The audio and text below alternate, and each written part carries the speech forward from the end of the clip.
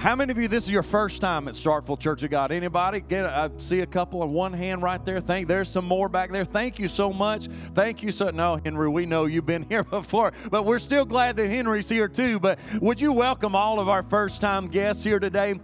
Please, before you leave, make sure that we give you the best gift that can ever be given, the gift of $5 to Bob's. Listen, it's better than a pen. It's better than a mug. It's better. $5 gift card. You can go and get you something good at Bob's. Make sure that you grab that. And also, we're going to be giving three giveaways to our college students before we go. Exodus chapter 14 and verse 8. I'm going to read through verse 18. I'm reading from the King James Version this morning. If you got it, you see it on the screen, say amen. And the Lord hardened the heart of Pharaoh, king of Egypt, and he pursued after the children of Israel. And the children of Israel went out with an high hand. But the Egyptians pursued after them all the horses and chariots of Pharaoh and his horsemen and his army, and overtook them encamping by the sea, by Pi-hahiroth, before Baal-zephon. And when Pharaoh drew nigh, the children of Israel lifted up their eyes, and behold, the Egyptians marched after them. And they were sore afraid. And the children of Israel cried out unto the Lord. And they said unto Moses, because there were no graves in Egypt, hast thou taken us away to die in the wilderness? Wherefore hast thou dealt thus with us, to carry us forth out of Egypt? Is not this the word that we did tell thee in Egypt, saying, let us alone, that we may serve the Egyptians? For it had been better for us to serve the Egyptians than we should die in the wilderness. And Moses said unto the people, fear ye not, stand still, and see the salvation of the Lord, which he will show you today. For the Egyptians whom ye have seen today, ye shall see them again no more forever. The Lord shall fight for you, and ye shall hold your peace. And the Lord said unto Moses, wherefore criest thou unto me? Speak unto the children of Israel that they go forward, but lift thou up thy rod and stretch out thine hand over the sea and divide it. And the children of Israel shall go on dry ground through the midst of the sea. And I, behold, I will harden the hearts of the Egyptians, and they shall follow them, and I will get me honor upon Pharaoh, and upon all his hosts, upon his chariots, and upon his horsemen. And the Egyptians shall know that I am the Lord, when I have gotten me honor upon Pharaoh, upon his chariots, and upon his horsemen. I want to preach to you, beginning a series this morning entitled The Red Sea Rules. Would you stretch your hands this way and ask for the Lord to anoint me? Heavenly Father, I thank you and I praise you so much for today. I thank you for this opportunity to be here in your house. I thank you for the worship. I thank you for all that has happened here today. And Lord, I just ask for your anointing upon my life. I've got to have it from the top of my head to the soles of my feet. Lord, I ask for your anointing. Give me the clarity of thought, the clarity of speech that is so absolutely necessary to do what you've called me to do here. And Lord, as this congregation prays for me, I pray for them that you'd open every heart, every mind, every spirit, for every person here in this house, for every person listening by podcast. Lord, do what only you can do in their life. And Lord, I give you the praise for it in Jesus' mighty name. And everybody in the house said, amen. God bless you. You can be seated here today. Some time ago, as I knew that we would be approaching the beginning of a new semester, I began to pray about and think about what the Lord would have me to begin at this time, and I really felt drawn back to this. You can Google it. I'm not afraid for anybody to do any of that. I know sometimes, people try to be sneaky, even preachers. Some time ago, years back now, probably 10 or so years ago, I read a small book called The Red Sea Rules, and that's where I really pulled a lot of this from. I think probably as a pastor, one of the things that I find more than anything is that people are looking for direction. I mean, we're living in a world today where people, even though this world's getting crazier, some things have not changed, and that is people are wondering, where do I go? What do I do? One of the most frequent questions I'm asked as a pastor is, Pastor, I don't know what to do. Pray for me. I need the Lord's guidance. Pray for me. I need the Lord's direction. Pray for me. I need to know where I should go from here. Am I in the right place? Should I go to another place? Should I stay here? I'm telling you, folks, that is probably one of the most things. And now as we sit here today and a new semester, as I thought about coming to this time, and as college students would be coming in, freshmen would be coming in for the first time, and sophomores and juniors and seniors and graduate would be coming back. And I know that especially in this time, people are searching for direction. As we look at this text, we know it is a very familiar story that we have studied in Sunday school and read many, many times. How many of you in Sunday school or in children's church, you remember the story of the Red Sea? Let me see your hand. You've heard the story. You know what happens here. It's so familiar to us. It's a story of God's people finding themselves with their backs against the wall. They find themselves in a situation where nothing could save them but divine intervention. Now, I know every day we don't face that, but I think most of us at some time or another in our life, we have found ourselves in that place where nothing could help us except for a divine intervention. That no amount of counseling, that no amount of talking, that no amount of reading a book, a self-help book could help us, but the only thing that could help us in the moment that we're in is a divine intervention. Beginning today and over the next few weeks, I'm going to look at 10 different points contained in this story that I believe will encourage us in difficult times. I want to give you a little warning here that I am convinced, and I will never tell you that this is going to be a quick fix, or if you just follow these 10 steps, everything will be instantly better. Absolutely not. But I do believe that these are a direction that will help us in the process of God's deliverance. So if you're taking notes this morning, here's number one that we find. Number one Red Sea rule is this, that first we must realize that God means for you to be where you are. Y'all gotten a little quiet on me, so why don't you look at the person beside you and say, God means for you to be where you are. Let's look at verse 1 of chapter 14. If you've got keep your Bibles open with me or your app, whatever you're looking at, but keep them open because we're looking. Look at verses 1 and 2. And the Lord spake unto Moses, saying, Speak unto the children of Israel, that they turn and encamp before Pi Hiroth between Migdol and the sea, over against Baal-zephon. Before it shall ye encamp by the sea. So we find in the beginning of this chapter that God had instructed them to go to this very place where they are at. But the children of Israel find themselves, in a bad situation exactly where God told them to go. This is not going to be a New York Times bestseller. As I say that Sunday after Sunday, I feel like that's the way I usually preach. But here's the deal. Sometimes God will take you to places that are going to put you in some uncomfortable situations. The children of Israel found themselves in a bad situation. The Red Sea was in front of them. This was not just a shallow little lake or shallow little pond. It was a sea that there was absolutely, positively no way that this group of men and women, old and young, all their valuables and possessions, there was absolutely no way that they were going to be getting across this water. Now, some of you, this is funny. I hate to tell some of this sometimes, but some of these little stories are kind of amusing. I can remember one time I heard a preacher tell the story about the skeptics that said, well, really and truly, this Red Sea was not even that deep. It was only about ankle deep, and it was not really a miracle for them to cross it at the time. The skeptic was saying this, and this old fella, he was there, and all of a sudden, he just began to dance, and he began to shout, and the man said, "What's wrong with you? I told you that it wasn't really that great of a miracle, that it was only ankle deep. Why would you shout about that?" And the old fella said, "Well, I'm shouting because God was able to drown Pharaoh and his entire army in ankle deep water."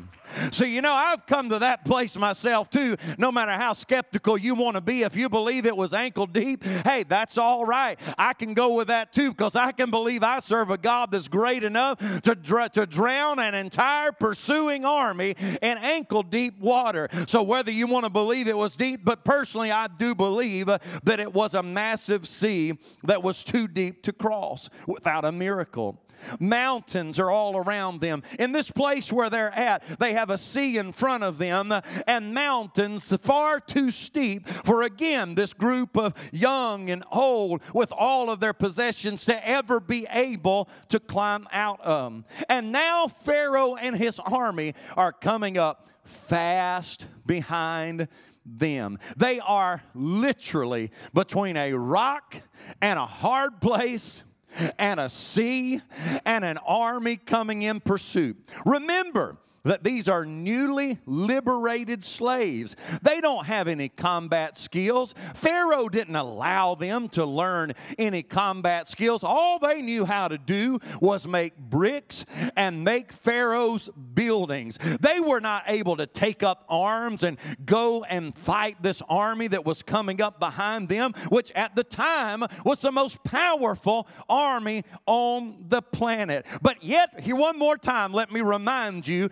that the place that they find themselves in is the place that God told them to go. Folks, let me just tell you, sometimes we find ourselves in a hard place, but sometimes that is the very place that God has told us to go.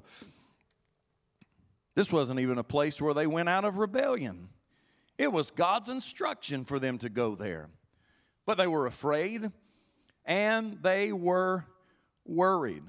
Look again at verse 11. And they said unto Moses, "Because there were no graves in Egypt, hast thou taken us away to die in the wilderness? Wherefore hast thou dealt with us to carry us forth out of Egypt? Is not this the word that we tell thee in Egypt, saying, Let us alone, that we may serve the Egyptians? For it had been better for us to serve the Egyptians than we should die in the wilderness." They were afraid. They were worried. I mean, they were the place that they were just saying, we'd just rather be slaves back there in Egypt than die in this wilderness. And let's just be honest. I mean, they had pretty good right to be afraid and worried, didn't they? Wouldn't all of us? I mean, sometimes we act super spiritual when we read these stories because we know the end of these stories. But let's put ourselves in that spot between the rock and the hard place and the great big sea and an angry Pharaoh coming up behind us. What happens when we're afraid and worried? When we're diagnosed with a disease? When we don't know how the bills are going to be paid? When we find ourselves in a dangerous situation? When we're at risk of losing our job? We find ourselves in legit. I'm not talking about some people just let fear overcome them. Some people will just allow fear and they'll just be in a situation where they really even shouldn't be afraid. But listen, I'm talking about all of us from time to time find ourselves in a legitimate situation when if we look at the circumstances around us, everything looks bleak and everything looks bad. What do we do when we're afraid and we're worried? Well, the Lord will either bring us to or allow us to come to places that will test our faith, just as He did many men and women in the Bible. You can read in the Bible, and you can find a story of a lady named Hagar, a single mom who was forced into the desert with her boy to die of thirst. You can read a story of Joseph wanting to fulfill divine dreams, who was seized, stripped, and sold as a slave and imprisoned in Egypt. You can find about a man named Moses that we're talking about today that was caught between the splendors of Egyptian royalty and thankless affliction with God's people. You'll read about a man named David who I've preached about this last several weeks, being anointed by Samuel and was pursued then by Israelite troops. You can read about a man named Hezekiah, king of Israel, seeking revival, was trapped by the most powerful army on earth at the time, bent on annihilating his people. You can read about the Lord's disciples in the New Testament, how they sailed at Jesus' own command on the Sea of Galilee, only to face a terror-filled night of storms and waves. Why, you can even read about the Son of Man himself fulfilling the Father's will. He was nailed fast to wood and left to hang by his hands and feet until death. And then you can read in the book of Acts about the apostles trying to preach this crucified one who were then horsewhipped for doing this. But Peter gives us an answer to all this in 1 Peter chapter 4 and verse 12 when he says, "Beloved, think it not strange concerning the fiery trial, which is to try you as though some strange thing had happened to you." Jesus had given warning in John 16 and 33 when he said, "In this world you will have tribulation." Folks, I just need to tell you, there will be times where you find yourself in a place and you're trapped. You're between a rock and a hard place. Everything looks bad. Everything's falling apart. And Jesus has said it. You're going to have tribulation. But I wouldn't be doing you justice if I stopped right there, because not only did Jesus say, "In this world you will have tribulation," he then added, "But be of good cheer. I have overcome the world." I just need to let somebody know that this Bible never tells me that I will never face tribulation. This Bible tells me that I'll never be caught between a rock and a hard place. This Bible never tells me that if I'm in God's will, I'll never be stuck in a bad situation. No, it doesn't. But what it does say is that when I find myself in one of those bad situations, that He has overcome this world, and that greater is He that is in me than he that is in the world. It tells me if God be for me, then who can be against me? So you might say, well, I understand that. But what if it's my fault that I'm here? Because let's be honest, we do get ourselves into places at times because we don't follow God's leading. I'm not going to ask for show of hands, but I will lift mine and say there have been times where Dennis Laughlin has found himself in a difficult place, not because God told me to be there, but because this dodo did. Now again, you don't have to raise your hand, you don't have to agree with me, but I've got a feeling that a lot of us have found ourselves in those places. God, I'm in this mess, and I got myself in this mess. I knew better. Let me meddle. I knew better than to buy that. I knew I couldn't afford that. I'm going to preach a little bit. I knew better than to get myself in that relationship. I knew they didn't love the Lord. I had heard that they treat their significant others bad, but I just determined to get into it. Oh, y'all ain't shouting as good as I'm preaching. All of us at some time or another have got ourselves into messes, and it was never God's fault, but it was our fault the whole time. So what do we do? Let me just say this. Don't beat yourself up. Repent, and don't beat yourself up. You see, Joseph, when his brothers, and I don't have time for the entire backstory here. Go back and read it sometime. Joseph, who had risen to second in command in Egypt, his brothers who thought he was long dead, discovered now that he is one of the most powerful men in the world. And now they are there. Their father has died. They felt like it was him that was shielding them from Joseph and his wrath. And now they're scared to death. And they're afraid that Joseph is going to kill them.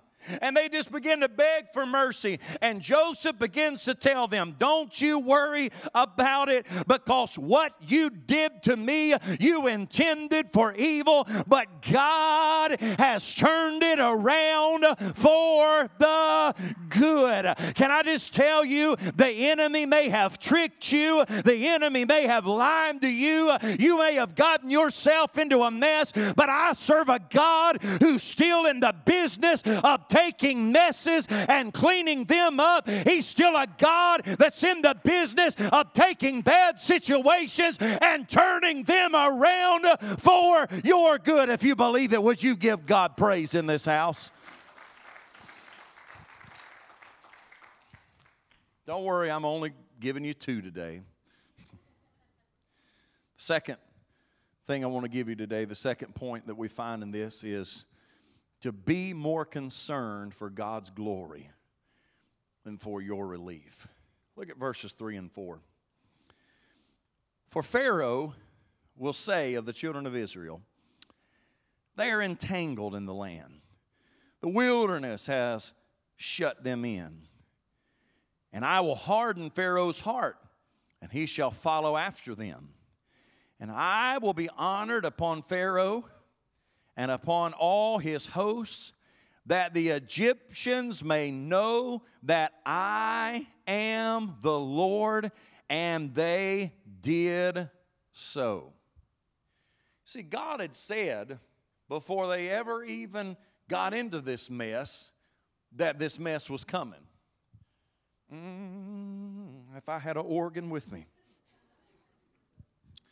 The mess you're in right now, God knew about it before you ever got in it.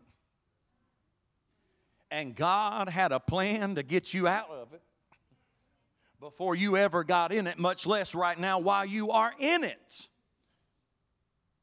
You see, there are natural questions we ask when we're in a dilemma. I'm telling you, I've been pastoring for quite a little while now, and these are natural questions. We ask these questions. I ask these questions. How did I get in this mess? And how can I get out of it? I mean, that's just it. Most of the time, it's like, Pastor, how can I get out of this? Most of the time, they've passed. We do that talk to ourselves. If you don't, then maybe I'm the only nut here. But I'll talk to, how did I get in this mess? How did I get myself here? What did I do to get here? And then we say, not long after that, how can I get out of this?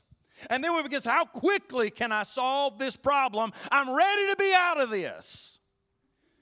And then we start getting a little more philosophical. And then we begin to ask, why did this happen to me? Come on, I'm not here to beat anybody up. I'm here to testify. I've been there too. God, why did this happen to me? I've been faithful to you.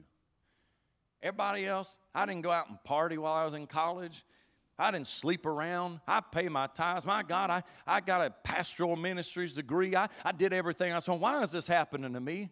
Maybe none of y'all ever do that before, but I have. Why did this happen to me? I didn't deserve this. These questions come to us.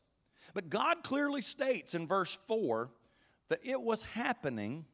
Why? So the Egyptians would know that He was God. Wouldn't it be something if what you're going through right now is all to bring glory and honor to Him? When Lazarus was sick, he was one of Jesus' closest friends outside of the disciples. Lazarus was sick, and his sisters, Mary and Martha, had called on Jesus and said, Jesus, please come. They sent messages to him. Please come to our house. Your friend, our brother, Lazarus is sick. He's dying. Please come. I mean, now this wasn't just some acquaintance of Jesus. I mean, Jesus used to go over to their house and eat all the time. Jesus would hang out with them. Jesus and Lazarus were good friends. And so for them to call out to their friend Jesus and say, please come, but Jesus didn't immediately come. Mary and Martha didn't understand why Jesus Christ took His sweet time in getting there. I'm just going to admit also, there's been times where I've said, Dear Jesus, why are you taking your sweet time in getting here? Y'all are all more spiritual than I am. I know you've never done that before. But like Mary and Martha, I would just say, why, Jesus? Why haven't you showed up in this situation yet and healed him is what they were wanting. But all the time, Jesus had a plan. They couldn't see it in the middle of the crisis, but nevertheless, Jesus had a plan and Jesus had a purpose. Can I preach to somebody here today? I've walked through some stuff before, and can I just tell you, when you're walking through the middle of the stuff, it is hard to see the plan and it is hard to see the purpose. And I'm just going to get real with you today. Sometimes when I'm in the middle of the stuff, the last thing I'm really feeling is just super spiritual and like, oh God, thank you, I can walk through this. I'm so thankful for this hard time. I'm not going to try to act like I'm something I'm not. No, most of the time it's like, why, God? Why? And I cannot see it. But can I just testify this morning and tell you that there has never been a time and there will never be a time where Jesus Christ didn't have a plan. And after I have walked through some stuff and God brings me out of the stuff, then I look back at the stuff and I realized that God had a purpose and God had a plan and God was doing something all the time. I couldn't see it. I didn't know it. I didn't understand it. But folks, that's in times where we've got to have faith and take hold of God and say, God, I believe you've got a plan. You've got a purpose. I can't understand it and grasp it all right now, but I put my faith in you to know that you're in control. Oh, has there ever been a time like today where we're living in a COVID-infested world, where we're living where crisis is going? They're trying to evacuate the embassy in Afghanistan. Gas prices are going up, but praise be to God, God's still got a plan. God's still in control. I know He is in control. His plan in Lazarus' life was to show not only did he have power over sickness, but even over death itself. You see, we find in John chapter 9, verses 1 through 3, and Jesus passed by and he saw a man which was blind from his birth. And his disciples asked him, saying, Master, who did sin, this man or his parents, that he was born blind? Jesus answered, neither hath this man sinned, nor his parents. Listen to this.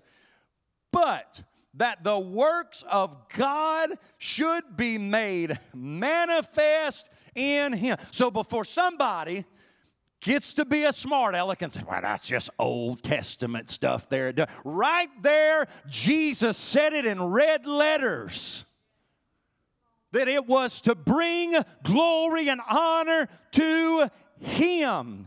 Jesus lets them know that they're asking the wrong question. Somebody better hold on just a second. You see, He says to them, you're asking the wrong question. It's not about who sinned to make this happen. No, but the question that we should be asking in the middle of our trial is not how did this happen to me, but how can God receive glory as He brings me out of this situation? I just need you to begin to say, God, I am trusting you, and I'm not worried about why I got here. I'm not even worried about how I'm getting out of here. I'm just worried about how you can get all the glory after you have brought me out of this. Because this ain't really about me anyway. God delivers differently than we may expect at times. Mary and Martha wanted a healing, but instead they got a resurrection.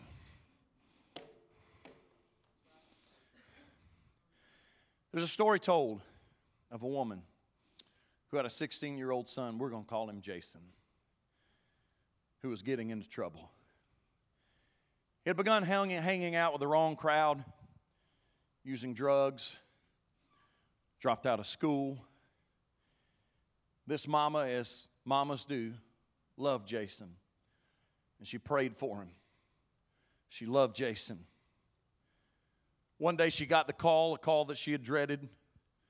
He's arrested for assault and armed robbery. And this mama, as any mama would be, was devastated. Now her 16-year-old son, Jason, was in jail. She wept as she drove to the juvenile detention center. But as soon as she arrived, Jason was in prison fatigues, weeping also. He asked for a Bible and wanted to turn his life around.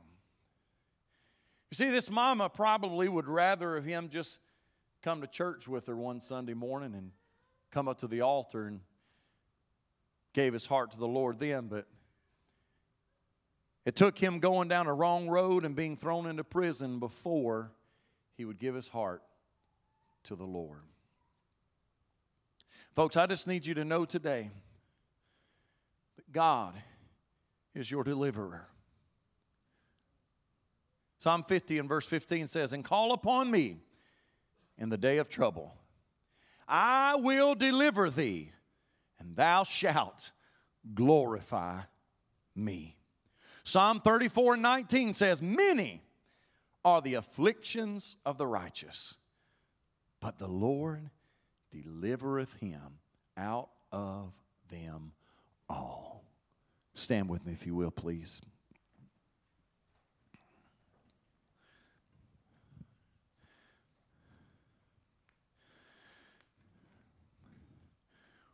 I know we've got several things that we're going to be doing,